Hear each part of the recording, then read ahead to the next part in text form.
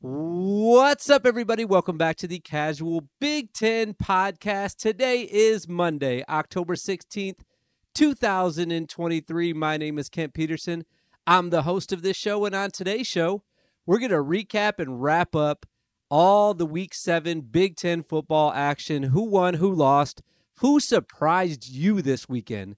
I'll tell you who surprised me. We'll talk about the standings just a little bit and the rankings of my power. My power rankings is how I want to say that. We'll get into all that in just a moment. But as always, if you're listening on YouTube, please hit subscribe. And if you're on a podcast listening app, 5 stars would always be very much appreciated.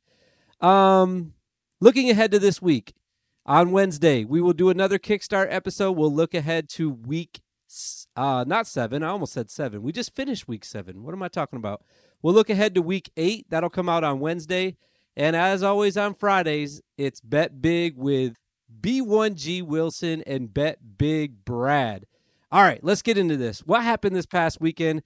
We're going to start with Michigan and Indiana. Indiana traveling to Michigan. This was one of the 3 noon games that we had this past weekend. I said on last week's shows that this was going to be a slaughter, and it was, but it's not how the game started. In the first quarter, Indiana fans had to be feeling themselves just a little bit.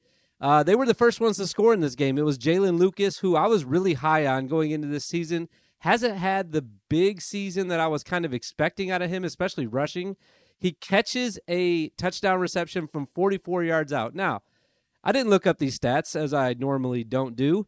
But Michigan has not, at least it's felt like, Michigan has not been giving up these big plays very often. So it was kind of surprising to see not only Indiana score at all, but score first and score in the fashion that they did, which was a big passing play. But after that, man, it was all the Wolverines. Like no Indiana life after that first touchdown. 52 unanswered points. That was the final score, 52-7. Not really much to say, just another dominant performance by Michigan. It just seems like, there's a lot of chatter on Twitter and the social media and everything that Michigan hasn't played anybody, and I understand that. But they have played, 3 Big Ten teams now? And they've been handling them, like, majorly. Minnesota, Indiana, major handle. Rutgers, majorly handled them. I'm expecting, not to get too far ahead of myself, but I'm expecting next week to be much of the same at Michigan State. So, couple stats for you, though. J.J. McCarthy, 222 yards passing, 3 touchdowns. Blake Corum rushed for 2 touchdowns.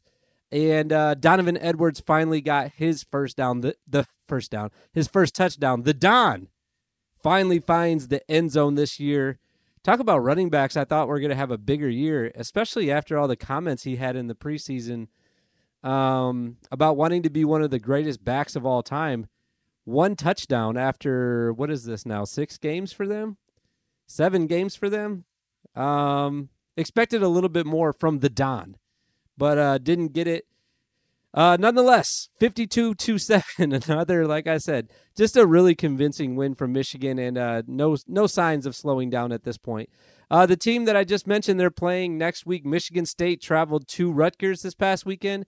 This was the second of the noon games, and probably, to be honest, the most exciting of the noon games. This was the only one that was even close. So I was really locked in on this game more than any of the, or either of the other 2, I should say. Big story for Michigan State, obviously, like we talked about last week. Katin Hauser, the new quarterback, he looked great. I thought he looked really good, especially in the first half. He finished with 134 yards, 2 touchdowns passing. He also rushed for 27 yards, had a sweet draw play. I think it was in the first or second quarter. I think it was the first quarter after his first passing touchdown. Really good draw play where he scored a touchdown on that as well. So 3 total touchdowns for him. But I want to focus on the fourth quarter because it feels like there was a whole game that was played just in the last quarter of this game. And here's how it went. Michigan State starts the quarter, and Rutgers, they both started with the same score on the scoreboard. It was 24-12, Michigan State. Rutgers scores after Michigan State has some trouble with the snap. The snap goes through Oshag Hennessy's hands and bounces into the end zone. Bunch of Rutgers defenders run. There was like 3 guys on top of the ball, like 1 Michigan State guy back there. I think it was the punter. It had to have been. And that's how they got their first touchdown of the quarter. That pulled them up to, what would that have been? That actually got them to 12. I'm sorry. The quarter started, it was 24-6. Then they got that touchdown. That made it 24-12. They tacked on the extra point, 24-13. Stay with me on this. I messed up on my notes, but that's okay. I think the quarter started like that. I'm pretty sure it was 24-6 start the quarter. I'm almost positive. I was watching this game very closely, if you can't tell. After that, obviously, Rutgers has to kick off to Michigan State. They get a stop. Rutgers gets the ball back. They come down and score again and get the 2-point conversion. That put them within 3. At that point, it was 24-21. This is all in the fourth quarter. Rutgers kicks off again. Another stop. They get the ball. There's about 8 minutes left. They come right down and score with like 7 to go. Kyle Monunga, long touchdown. It was a beautiful run by Kyle. Long touchdown run from him. Can't remember how many yards it is. Didn't write it down. But there's still 7 minutes left in this game. So they kick off to Michigan State once again. And the theme of the fourth quarter for the Spartans, can't get a first down, can't score. They have to punt again. Rutgers gets the ball back and kills the entire rest of the clock. They killed 7 minutes and 14 seconds off the clock in that final drive, and secured the 27-24 victory. There was one other thing that I wanted to bring up. I forgot to write this down. I don't know why, because it was really shocking to me. I was looking at the Michigan State drives in the fourth quarter, and it's kind of embarrassing because they had such a big lead. Like I said, it was 24-6 going into the fourth quarter. And their last drives in the fourth quarter, they only show 2 of them on the box score that I pull up, but it was 3 plays for 1 yard and then the punt. Another 3 plays for 3 yards and a punt. And then obviously they had the one where it was 6 plays and then minus 20 yards on the fumbled snap. So just not good offense after they started out so good. It looked like Hauser was going to be the guy. I'm texting people Hauser for Heisman at this point. Like, he started off, his first drive was a passing touchdown. First drive for Michigan State. I tweeted that, actually, Hauser for Heisman. First drive in as the starting quarterback, drives him right down, gets the passing touchdown. Soon after that, he had that draw play for the rushing touchdown. He tacks on another passing touchdown. Just felt like they were kind of clicking, but then it was, like I said, all Rutgers. Some would say they kept chopping in the fourth quarter. This was actually, it's funny. This was the battle of the two teams that have both been using that term. I remember talking about that during the preseason with both Rutgers and Michigan State using the term keep chopping. It looks like Rutgers was chopping a little bit harder in the fourth quarter. They get the win. Good for them. Good win for them. I mean, being down that far in the fourth quarter at home, a ruckus Rutgers environment. I think people were listening on Friday because they were there. I mean, there was upwards of, 6,000 people in the crowd, I would say. Just a crazy environment for Rutgers. And then an awesome comeback for them. So good win for them. All right, the last noon game. Not much to talk about in this one. It was all Ohio State. Ohio State beat Purdue 41-7. Breaking news. I hate to be the one to break this to everyone. Ohio State is really freaking good. They're really good. Kyle McCord has, I think, for all the negative attention that he got at the beginning of the year, where it kind of looked like, I'll be honest, I was a little guilty of this. Kind of got piled on a little bit after not beating Indiana by a lot, not looking super impressive in the Notre Dame game. Dude, he looked good on Saturday. He looked really, really good. 276 passing yards, 3 touchdowns passing for Kyle.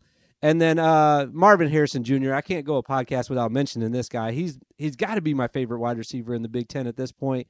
He goes for over 100 yards. I think it was 106. He has a touchdown now. He has 5 receiving touchdowns on the year. I think that's good for second place. In fact, I know it's good for second place in the Big Ten for receiving touchdowns. Here's what Purdue did, though, in case you were looking for the Purdue coverage. 3 missed field goals, 7 punts, and then the late touchdown. I say late. It was really deep into the third quarter. Game was already in hand. The only reason to watch this game at the tail end was to see if the over was going to hit, because it was we bet the over-under at 50.5, and it was sitting on 48 right there, where it was 41-7 almost the entire fourth quarter. So that was really fun to watch, just to see if anyone was going to score. I had the under, so I was hoping for defense, and I got it. So I was pretty excited about that. But other than that, like I said, just all Ohio State, really overwhelming them defensively. And like I said, on offense, McCord just looked awesome. Marvin Harrison looked awesome. Didn't really matter which running back was playing. In fact, I'm not even positive which one was going. All right, let's jump into these afternoon games. A couple of surprising ones, for me at least, in the afternoon, and this one has to be the most surprising. Illinois, Maryland. I'll save the final score for the end because I want to tell you what happened first. Here's what was really surprising to me first, though, before I get into what happened in the game. Maryland was not able to score as easily on the 12th ranked Big Ten defense as I thought that they would. They just couldn't. I thought they would score more. Okay. And again, I don't want to give away the final score. We'll save it for the end. Altmaier threw an interception in the first quarter, but he was able to bounce back. That was my second really surprising bullet point. And then I guess I have to give it away at this point. Illinois won the game. That was my third surprising bullet point that I wrote down. 27-24. They got the early touchdown. It felt like the Michigan-Indiana game, though, because it felt like Maryland was the better team going into this. So Illinois got the little touchdown. We're like, okay, yeah, it's just Illinois. They're still not going to win. But then Maryland tied it up real quick, 7-7. Maryland takes the lead. They go up 14-7. Illinois sticking around. They score another touchdown, tied up before halftime. We go to the second half. Start the second half the same way we started the first half. Illinois scores. Maryland scores. Actually, Illinois took a 10-point lead because they scored and then hit a field goal. So they're up 10. Maryland comes back and scores again. Then Maryland kicks a field goal. It's tied. Illinois gets the ball with 1:31 left. They drive 50 yards in a minute. And I'll say, so they got it with 1:31. So it took them about 1:27 seconds because I believe they kicked the game-winning field goal with 4 seconds left on the clock as time expired, and got the 27-24 victory. Brett Bielema cheesing after the game. He was very happy, and you know what? He deserves it.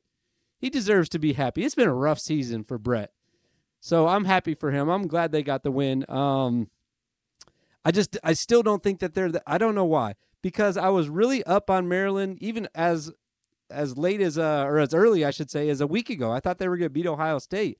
Now, I don't know. I just, it's tough. I like Maryland. I've been liking them since the beginning of the year. I was kind of disappointed that they lost, but I'm happy for Illinois, like I said. Caden Fagan, a name that I had not heard before this weekend. 84 rushing yards. He gets a touchdown. Luke Altmaier, like I said, passing touchdown to start the game. Threw a pick, but then he came back and threw another touchdown late. Tualia was fine. 266, 2 touchdowns for him, but got the loss. Like I said, just kind of surprising that Illinois won this game. I really thought this was a bounce-back game for the Terrapins, and they just got bounced again. And hopefully they will be able to bounce back next week, I guess. I don't know who they're playing. I think they might be on bye next week, actually.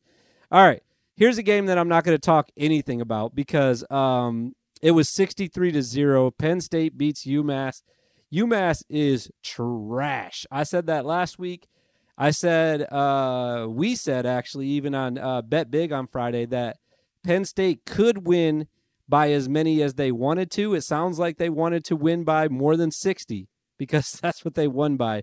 Penn State, really good. Again, don't want to look too far ahead, but this week is a massive week for the Big Ten East. Penn State, Ohio State. It's the game of the week already. I don't even have to look at the other games, obviously. So we're going to find out. We are going to find out what Penn State is all about.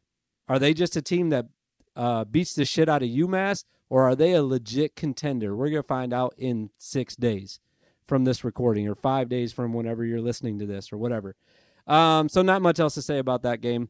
We'll jump right into the game of the week, which was Iowa and Wisconsin. And again, I said there was a couple games that surprised me. This one surprised me. But I refuse to be surprised anymore by Iowa. I'm putting my foot down. I've said it for the last 3 weeks. They can't keep not scoring and getting outgained and still winning games. Well, gosh darn it. Yes, they can. Yes, they can. They can do it all the way to Indianapolis. Iowa gets the win in Madison. Just so surprising to me. I really thought Wisconsin was going to win this game. 15-6. Classic Big Ten West game again from Iowa. Like I said, I'm done doubting them. Highlights from this game, or lowlights if you're the quarterback from Wisconsin. Tanner Mordecai seems, this is what I heard from Twitter, possibly broke his hand. I literally stepped away from this game for like 3 minutes. I came back, and was it Brendan Locke? It was a B. Locke. I don't know his first name. Locke was playing for Wisconsin, and I was like, instantly tweeted out, what happened to Mordecai? Where's he at? And someone responded and said he might have broke his hand. Someone else said that he just got hurt. Let's talk about Iowa, though. It's time. It's time to give them their flowers. Tory Taylor, Heisman, best player in college football. Dude controls. This sounds crazy. A puncher is controlling the game? Huh? Dude switches fields every time they punt. Big switch of field position every single time he punts. He is a weapon. It's not a joke anymore that he is good at football. He's actually affecting the outcome of games now for Iowa. And because their defense is so good, it seriously is a really good weapon for them. Like I said, there's no other way to say it. I saw a couple people, and I tweeted about this with my guy on Eyes on Big podcast, Jeffrey the Greek. Sebastian Castro, dude was laying wood all over the field, breaking up passes, or not even breaking them up. I know there was one play where there was a screen, and he just came off. He came from nowhere on the TV screen, and it seems like he was already off his feet when he entered the TV screen making a tackle. He was just blowing people up. Really good defensive back for Iowa. He also looks like he's 40 years old. Scary. Would not want to play college football against that guy. Here's my not-so-surprising Iowa stats of the game. 10 punts. 10 punts. I was saying that Purdue punted 7 times, and that was a lot. They punted 10 and won the game.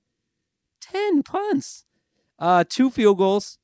And then the long touchdown from, I don't remember how many yards it was, but LaShawn Williams with the long touchdown ended up being the game winner.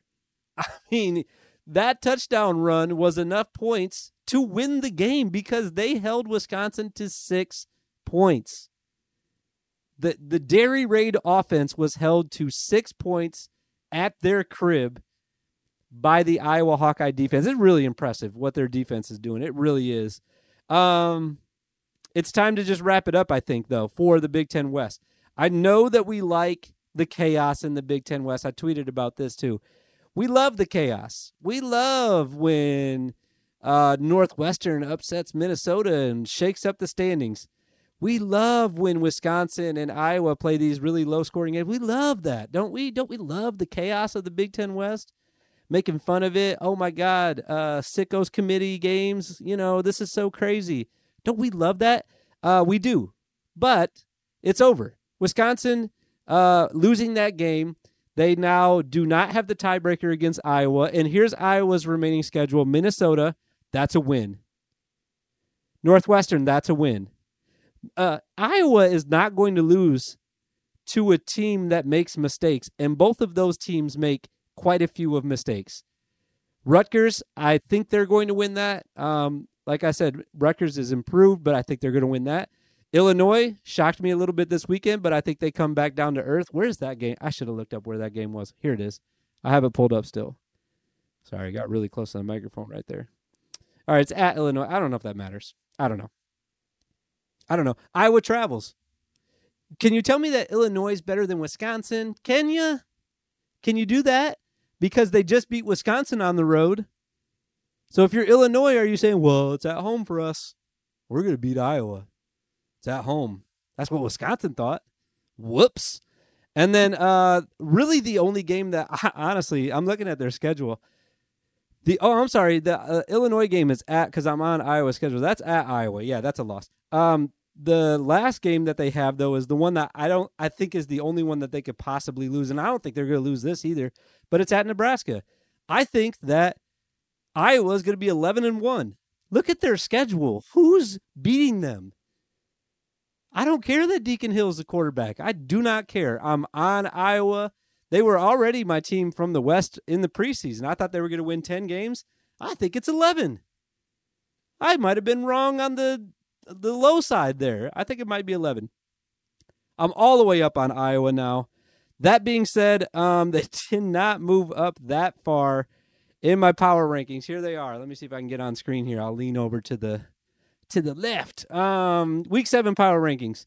I still have the beast from the East at the top. It's Michigan, it's Ohio State, it's Penn State. Until proven otherwise. It's going to have to get shooken up a little bit starting next week. We talked about Ohio. Maybe not, though.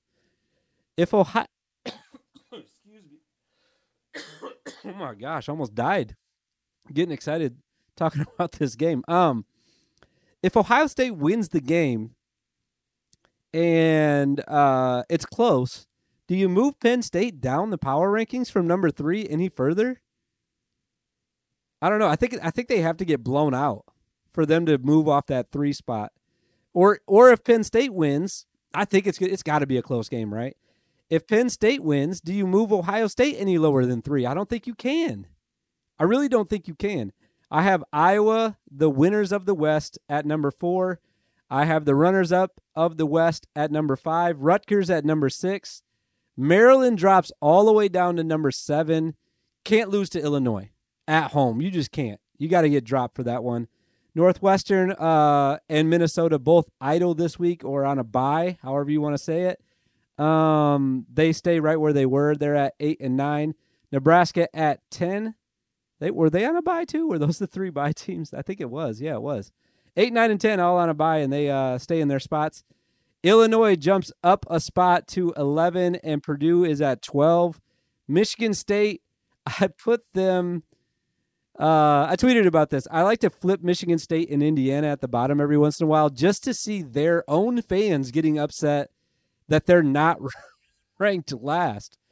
I'm serious, man. I'll put Ohio State. I'll put Michigan State at 13, and they'll be like, "Oh no, that's too high. That's too high." But if I do the same thing, if I put Indiana at 13, then their fans say the same thing. There's no one worse than us. No one worse than us. All right. Anyways, that was the Week 7 wrapped episode. Like I said, come back on Wednesday. We'll kickstart Week 8, and we'll be back on Fridays as always with Bet Big. Appreciate y'all listening. We'll see you guys on Wednesday. We'll see you guys in the